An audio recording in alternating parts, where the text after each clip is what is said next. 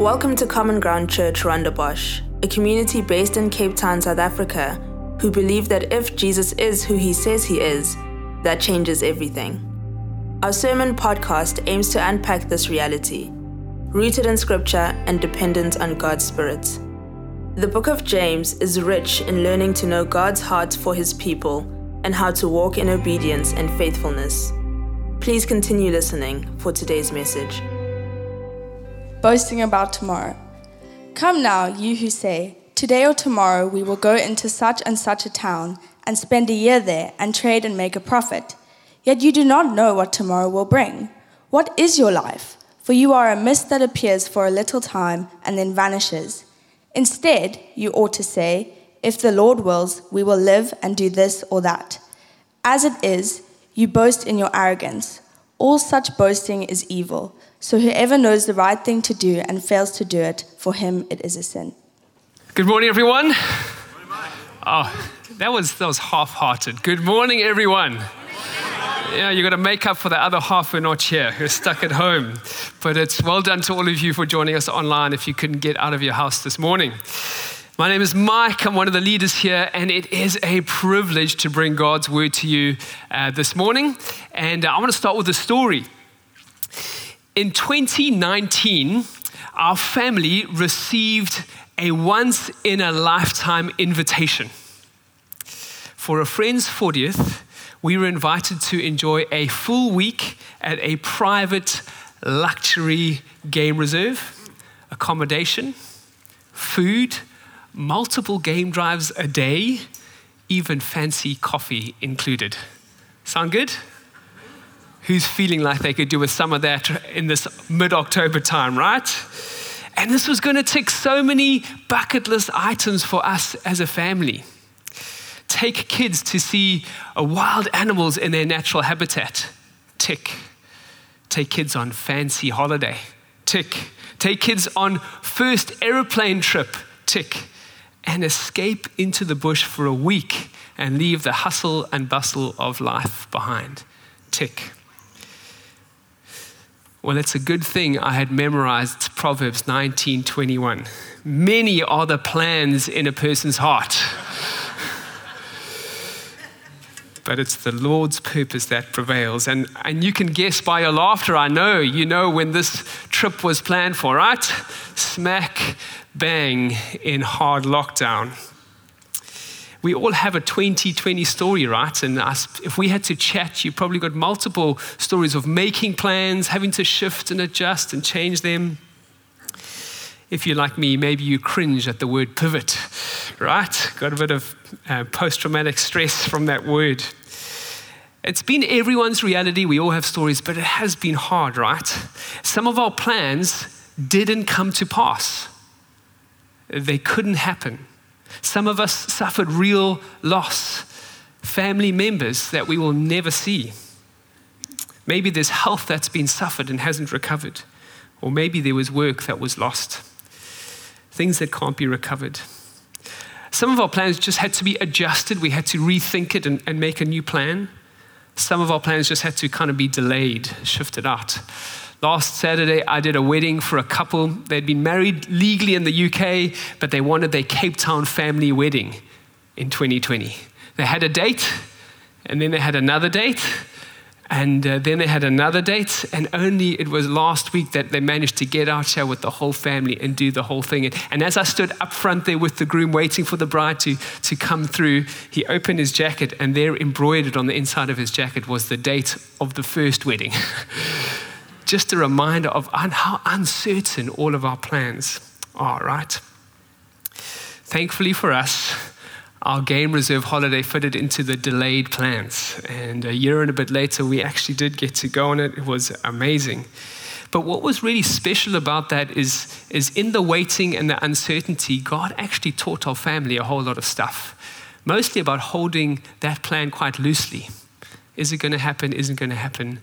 And God put a deposit in our family during that time of uncertainty. Psalm 81 says, I am the Lord your God who brought you up out of the land of Egypt. That's a good thing about a sovereign God. But then it says, open your mouth wide and I will fill it. That phrase for our family through the year, open your mouth wide. He's a good God. He wants to fill it with good things. And we're going to hopefully see some of that this morning. Despite all of this, we remain a planning people, don't we? We love to live by our calendars and our diaries, don't we?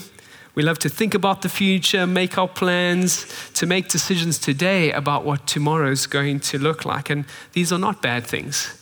But in the text today, James has some sobering truths he wants to bring to us about the condition of our hearts. It's going to reveal who we are really relying on and help us see ultimately who is in control.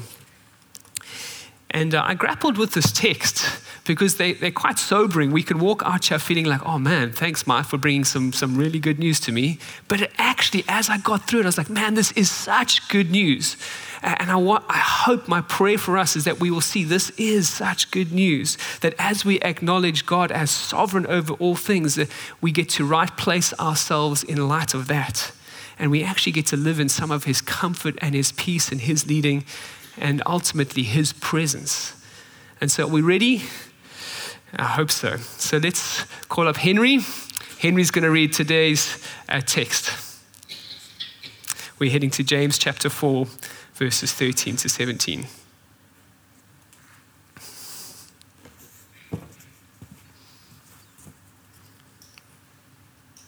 Yes, good morning, church.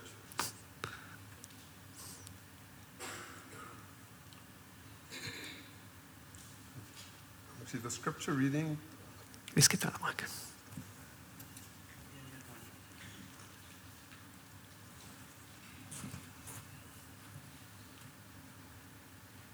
So our scripture reading today.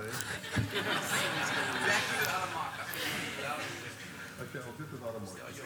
Stay low, it's beautiful. Good morning, church. It's fantastic to be here without a microphone. And I'm reading from the book of James, chapter 4, verses 13 to 17. And may the Lord bless the reading of his word this morning. And starting in verse 13, "Well, come now, you say, today or tomorrow we will go into such and such a town and spend a year there and trade and make a profit. Yet you do not know what tomorrow will bring. What is your life? Yet for you are a mist that appears for a little time and then vanishes. Instead, you ought to say, if the Lord wills, I will live and do this and that. As it is, you boast in your arrogance. All such boasting is evil.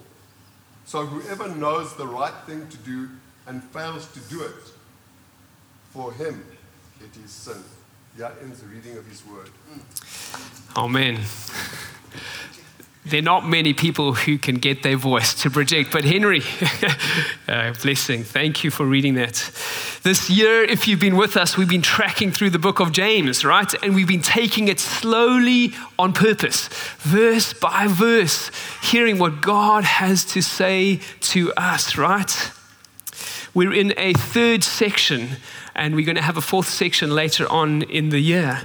And this section we've been in has all been about humility, humbly submitting to God, drawing close to him, right placing ourselves. Last week, Garth was up here and he taught us that we are not the judge. We're not to put ourselves in the judgment seat, right? You see, to do this is an arrogance. It's full of pride, looking at others and saying, hey, what applies to you doesn't actually apply to me. It's the same type of spirit that we have when we're driving our car and someone speeds past us and you say, oh, I hope they get caught. But then when you get caught, it's like there's an excuse and it's unfair, right? It's that spirit of, hey, what applies to you doesn't apply to me. And James is going to it's going to flow from that text into this text, and he's going to put his finger on that same spirit, pride and arrogance that is in our hearts. And he's going to expose something in us. It's going to be good for us to get into it. And so the passage starts with two words.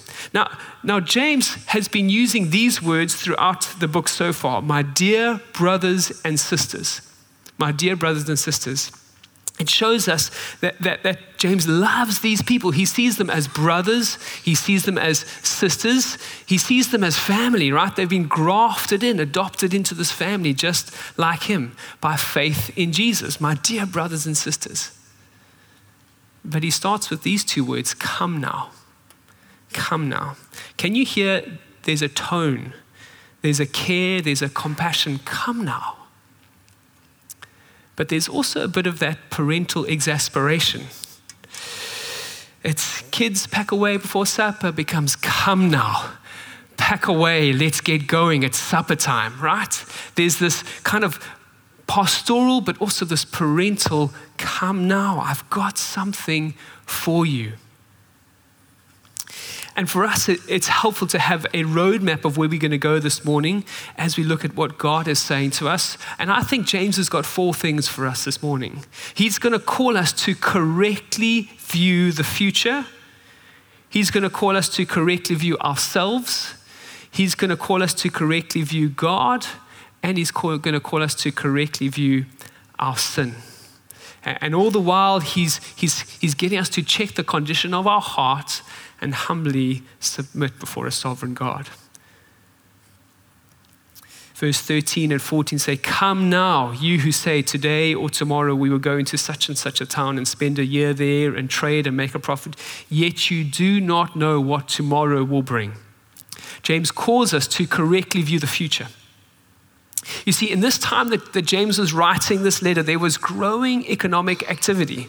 There was opportunity for trade and for travel and for business, for moving around. And so it was very normal for people to be making plans like this. And this type of planning is not ungodly. James is not condemning work or making plans or making money or even being wealthy. You just got to check the rest of Scripture that that's true. But what he is doing is he's exposing a heart condition that is prideful, that is arrogant, and ultimately we're going to see it's sinful. Listen to what these guys are actually saying. They say, we will go. They're saying we have control over all of our comings and goings. We will go. Then they say, we will spend a year. They say, hey, we have control over all of our time. Now they say, we will trade. We have control over all of our activities.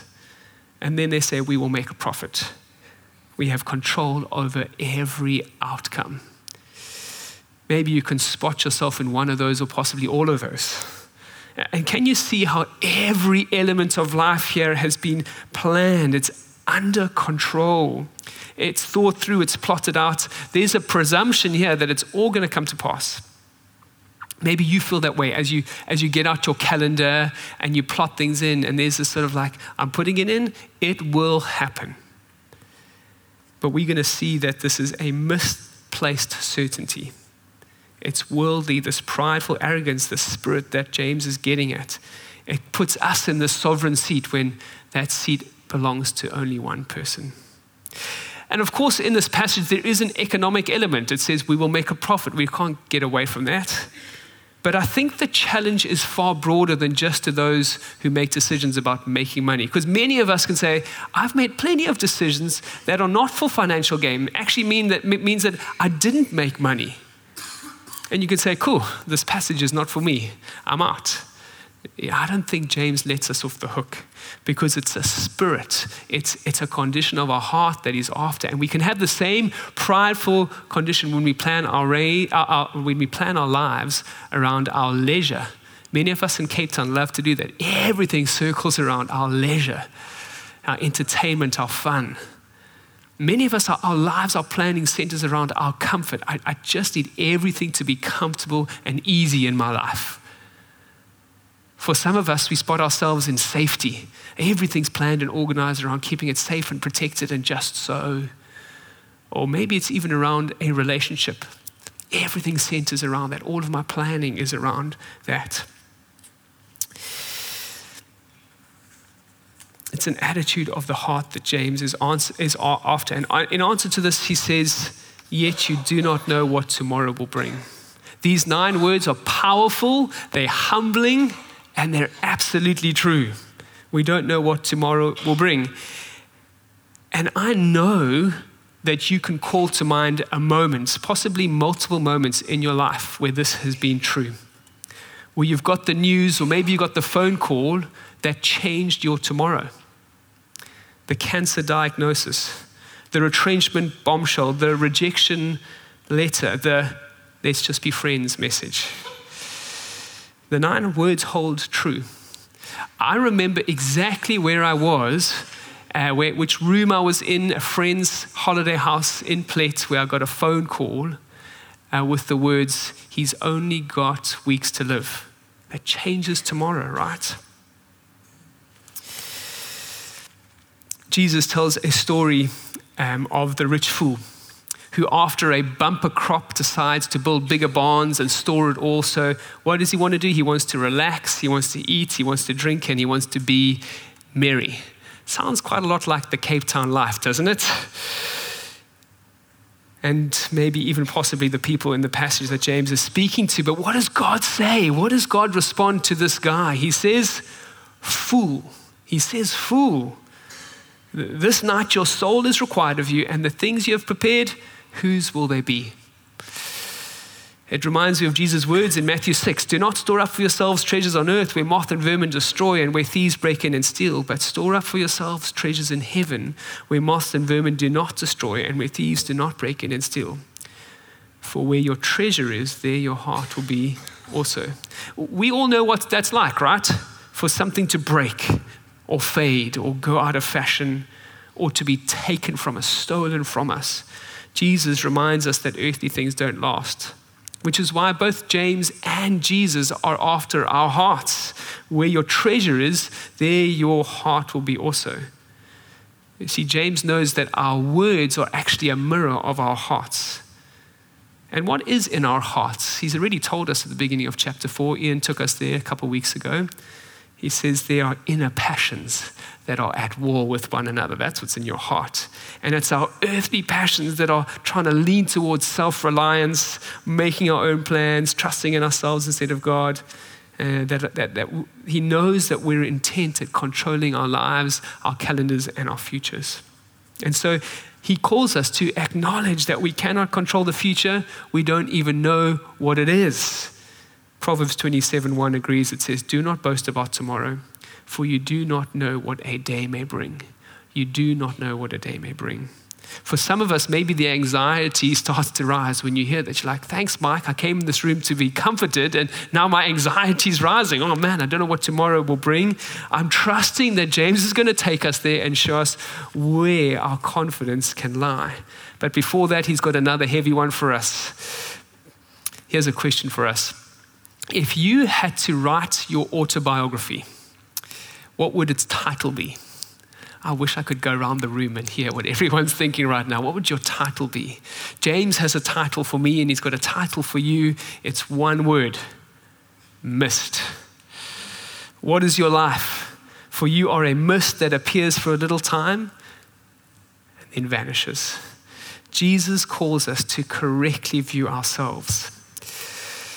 Many of you know that before working at Common Ground, I was a teacher at a primary school around the corner here. And one of the things I had to do was coach rugby. And so these cold winter Saturday mornings pitching up at the rugby field. And every now and again, there was this mist that had set in that you couldn't even see the posts on the other side of the field. And the kids would arrive and they're warming up and they're in their tracksuits and they're cold. And we called them the dew soakers because they got the field dry for everyone else later in the day. The dew soakers. And then they would get on the field and the mist had kind of started to lift. And then somewhere through the game, you're like, hey, where's the mist? It's gone. It's disappeared. It hasn't shifted somewhere else. It has just gone. The sun has come up and the mist has disappeared. See, James is not yet done with helping us see things clearly. One of the knock-on effects of planning and controlling every minute detail of our lives is that we really begin to believe it's all going to happen. And he's asking us to take stock of our lives, and he says, what is your life? It's kind of like pull the handbrake up. It's a challenging question. Have you weighed your life correctly? And scripture is full of metaphors for how short our life really is. It's a shadow, it's a vapor, it's a mist, it's a flower that blooms and dies, grass that springs up and withers. James in chapter 1 has told us that our life will pass away like a wild flower. One of my favorites is David's description of life like a breath. He says this in Psalm 39, "Behold, you have made my days a few handbreadths, and my lifetime is nothing before you. Surely all mankind stands as a mere breath." That's incredible. Surely all mankind stands as a mere breath. In comparison to God, we are but a breath. How about this question? Do you know the first name of your great-grandfather? Some of you might. I'm guessing most of us don't. I don't. And yet, his DNA is within you. The decisions he's made in his life has impacted your life, and we don't know his first name. It shows us that life is short, right? Life is really short. Earlier this year, I did a funeral. I stood up here. The family were all here. It was for a young guy, just a few years younger than me. And we were here, and then we drove off to the cemetery, and I stood there as family and friends walked past, throwing flowers into the grave, saying their last goodbyes, and then everybody taking turns to shovel some dirt and cover it up. It was really stark. It was a picture of life is a mist. It's very short. As a kid, I might miss some people here, but as a kid, I loved the Highlander movies and series. Anyone with me? Okay, I see some hands, thank goodness. All right. I'm Duncan MacLeod, born 400 years ago in the Highlands of Scotland. I am immortal. There can be only one. And of course, the Queen soundtrack in the background, hey? A Highlander story, if you don't know, is the story of immortals, people who can live forever. And we can watch and we can enjoy the story, but if we're honest, some of us live a little bit like that. Like we can cheat death, like we're actually going to be immortal. And we do these things, we exercise, run marathons, and we eat healthy, we take supplements, we get procedures done, we moisturize and color our hair and wear trendy clothes. We think maybe I can be one to cheat what is inevitable. But it is true, we're all going to die, we are all a mist. My father-in-law likes to remind the family of Psalm 90 that says, our days are 70, 20, 10. 70 years, that's what Psalm 90 says. But it is also true that we are eternal. There's a tension here. You're a mist and you're eternal. See, this is how God made us. Once this life is over, we continue to exist. And if we only believe our life is a mist, this short thing, we can have a very low view on what it means to live. But actually, James is calling us to consider this misty life in view of eternity. It has eternal consequences, the way we live our lives now.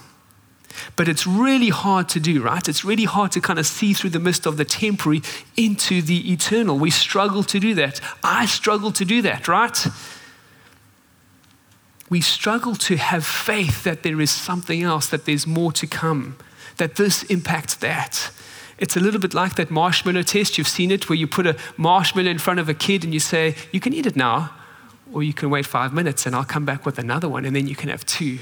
And you've seen those videos of kids struggling, right? It's that kind of like, do I believe that it's really going to happen, or should I just take what I can get now? Should I just eat, drink, and be merry? Like that guy in the story. The marshmallow test. Do we believe that God is good? That He's for us, He's not against us? That He can do more than we could ever ask or imagine? I love the prayer of the Father in Mark chapter 10. He says, I believe, help my unbelief. Isn't that all of us? I pray that prayer a lot for myself. I believe, but help my unbelief.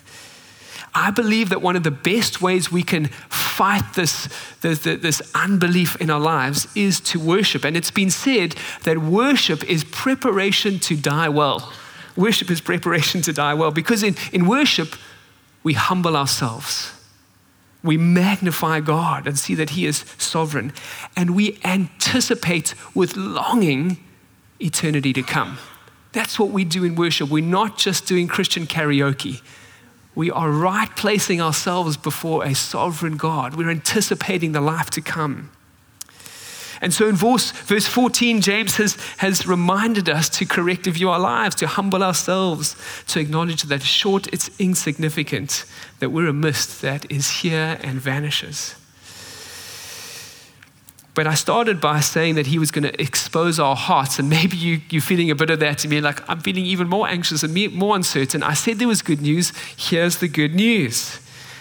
He carries on in verse 15 and says, instead, you ought to say, if the Lord wills, we will live and do this or that. You see, James now is calling us to correctly view God. He's calling us to correctly view God. He's reminded us that we're not in control of our lives or our futures, and now we get to see that there is someone who is in complete control. I said earlier that our words are like a mirror to our heart. Verse 13 says, we will. That's a mirror to what's happening in our hearts. We will do it in our own strength. And he says, no, you ought to say, if the Lord wills. You see, there's a way of speaking that shows that and acknowledges that God is sovereign. And it echoes the Lord's Prayer. We get back to Matthew 6 and it says, thy will be done, not my will be done.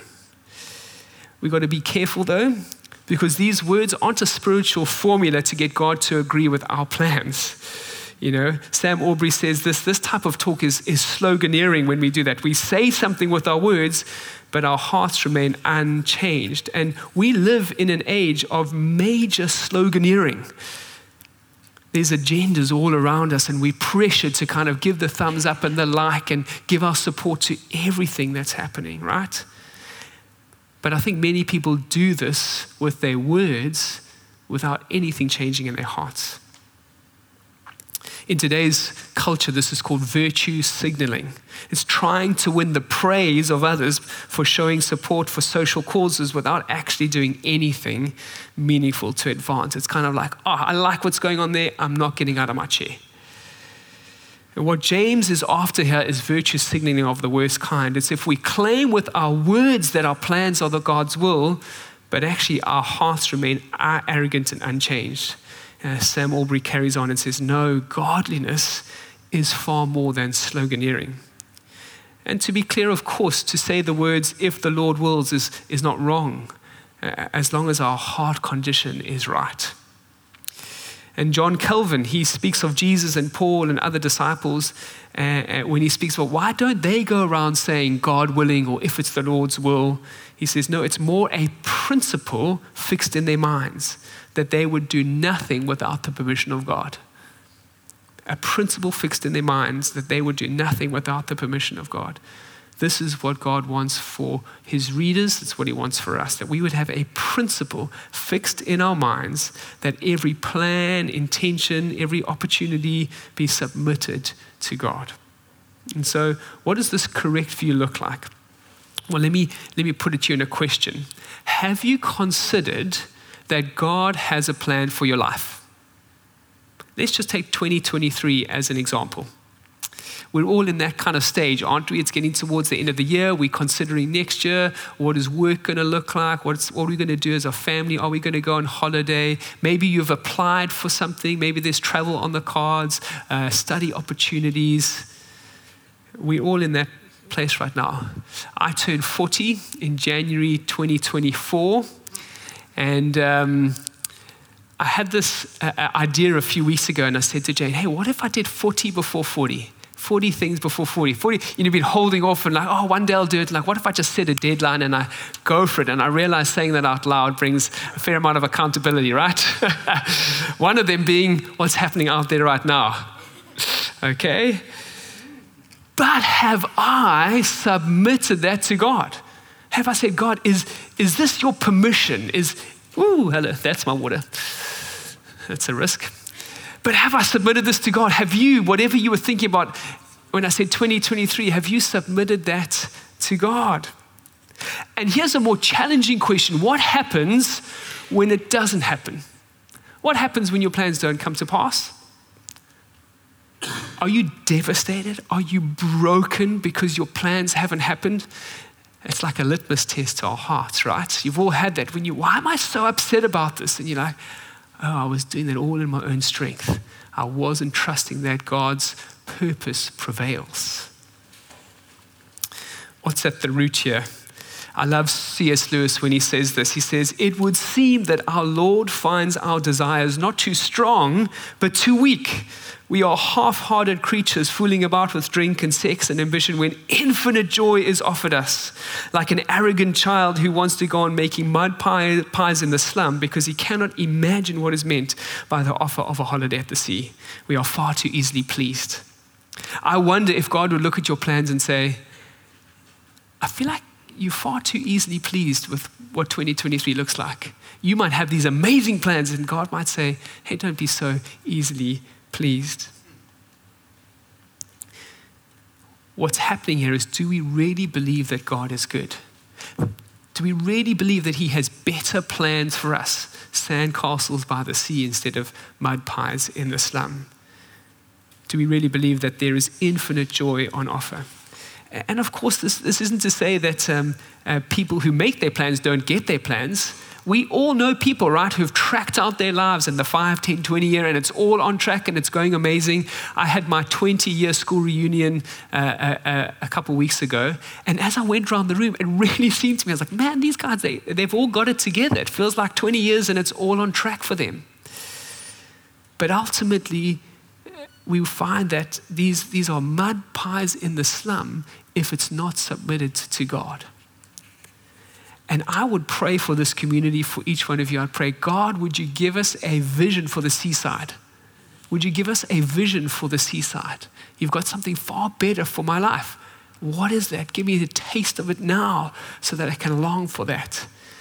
And of course, it's also very possible to submit all your plans to God and to still be the person who goes from town to town trading and making a profit. So James doesn't have a problem with the activity. He's not trying to shut that down. He's after the heart. And our job as Christ followers is not to look to the left and right and compare what's happening over there. It's actually to say, God, here's my life. I'm submitting my life to you. So I said there was good news, and we're getting into it, right?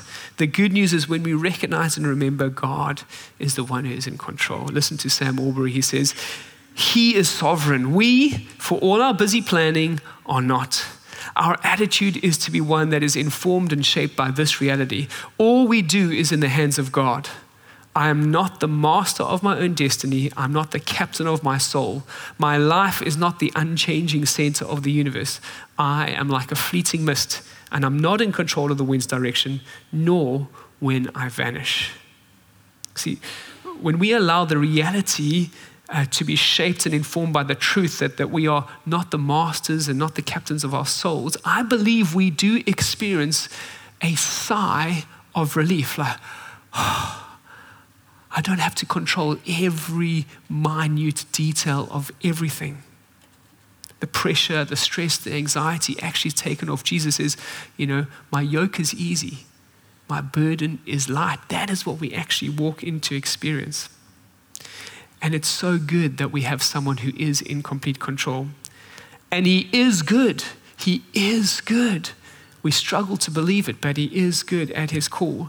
I love the story of the prodigal son because I find myself in both the brothers, right? But the older brother, he moans to his dad and says, you never gave me a single goat so I could celebrate with my friends. And the father replies to him, and I feel, as I was prepping, I was like, this is for at least one person. This might be for many people in the room. You need to hear just this today. He says, son, daughter, you are always with me. All that is mine is yours. You are always with me, and all that is mine is yours. And obviously, this is not about the stuff of God. We're like, ooh, all of God's stuff is mine. No, it's about God Himself being the true treasure. Jesus tells the story of the man who sells everything, he gives up everything, and he buys the field so he can obtain the treasure that's in the field. It's a picture of us saying, God, Everything else is insignificant compared to you being the true treasure of my heart. And so we right-size ourselves by reflecting on the truth that we are not in control of our future or our lives. They're fleeting. We bring ourselves humbly low, but we magnify God and get a correct picture of who He is. And then finally, James calls us to correctly view our sin. Instead, you ought to say, if the Lord wills, we will do this or that. As it is, you boast in your arrogance.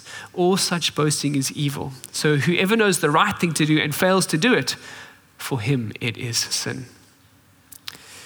It's clear that the original audience is not submitting to God. James says, this is what you ought to do, but you're actually doing this. He speaks here of boasting. Boasting in and of itself is not wrong. We boast, and it shows where our confidence lies. We can boast in God. We can show our confidence lies in God. But these guys, they're boasting in arrogance. Douglas Moo says this is misplaced pride. Misplaced pride. It's placing our confidence in ourselves instead of God and then feeling proud about it. And only a few verses earlier, and we heard it a couple weeks ago up front here, that it says God opposes the proud. This type of boasting in our arrogance actually sets us up in opposition to God. James doesn't mince his words. He says it's evil and it's sinful.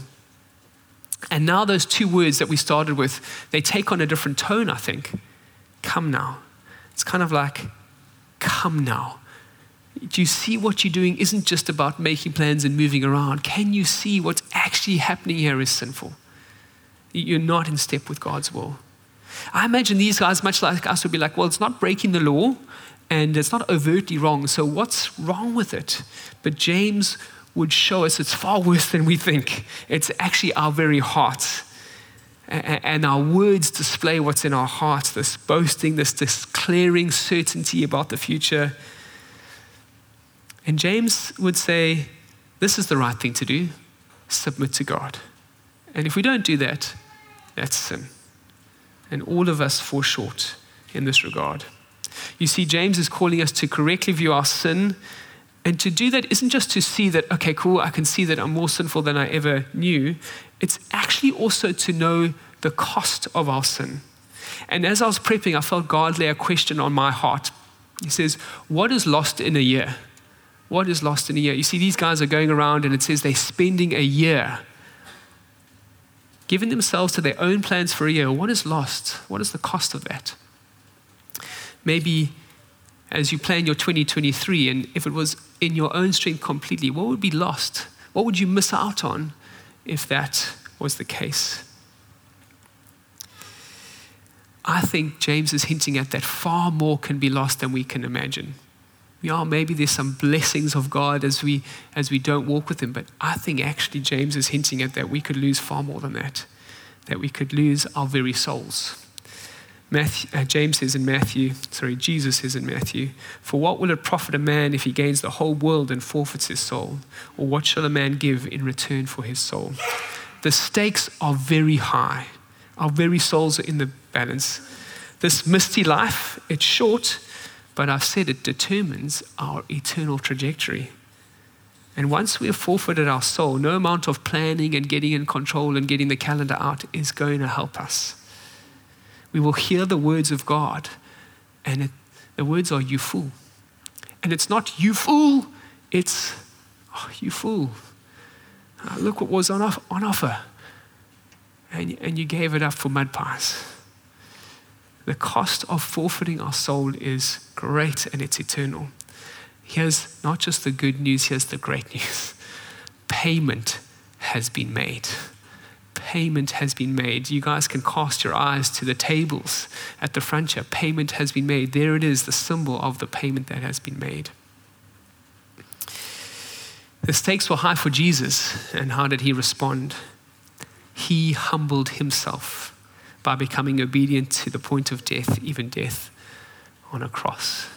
This call in James has been to humble ourselves. How fortunate that we have someone who's gone before us and humbled Himself.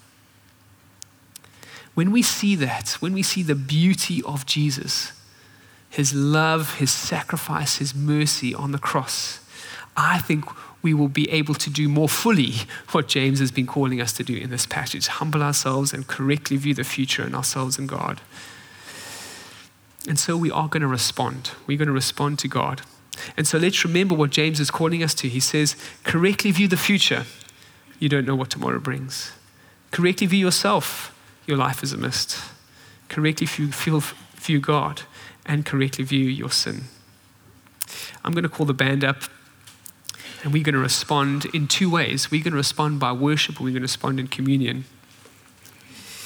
And I'm trusting that God has been speaking to you, having his hand on you during this time, and you're going to respond in the way that's going to be appropriate for you.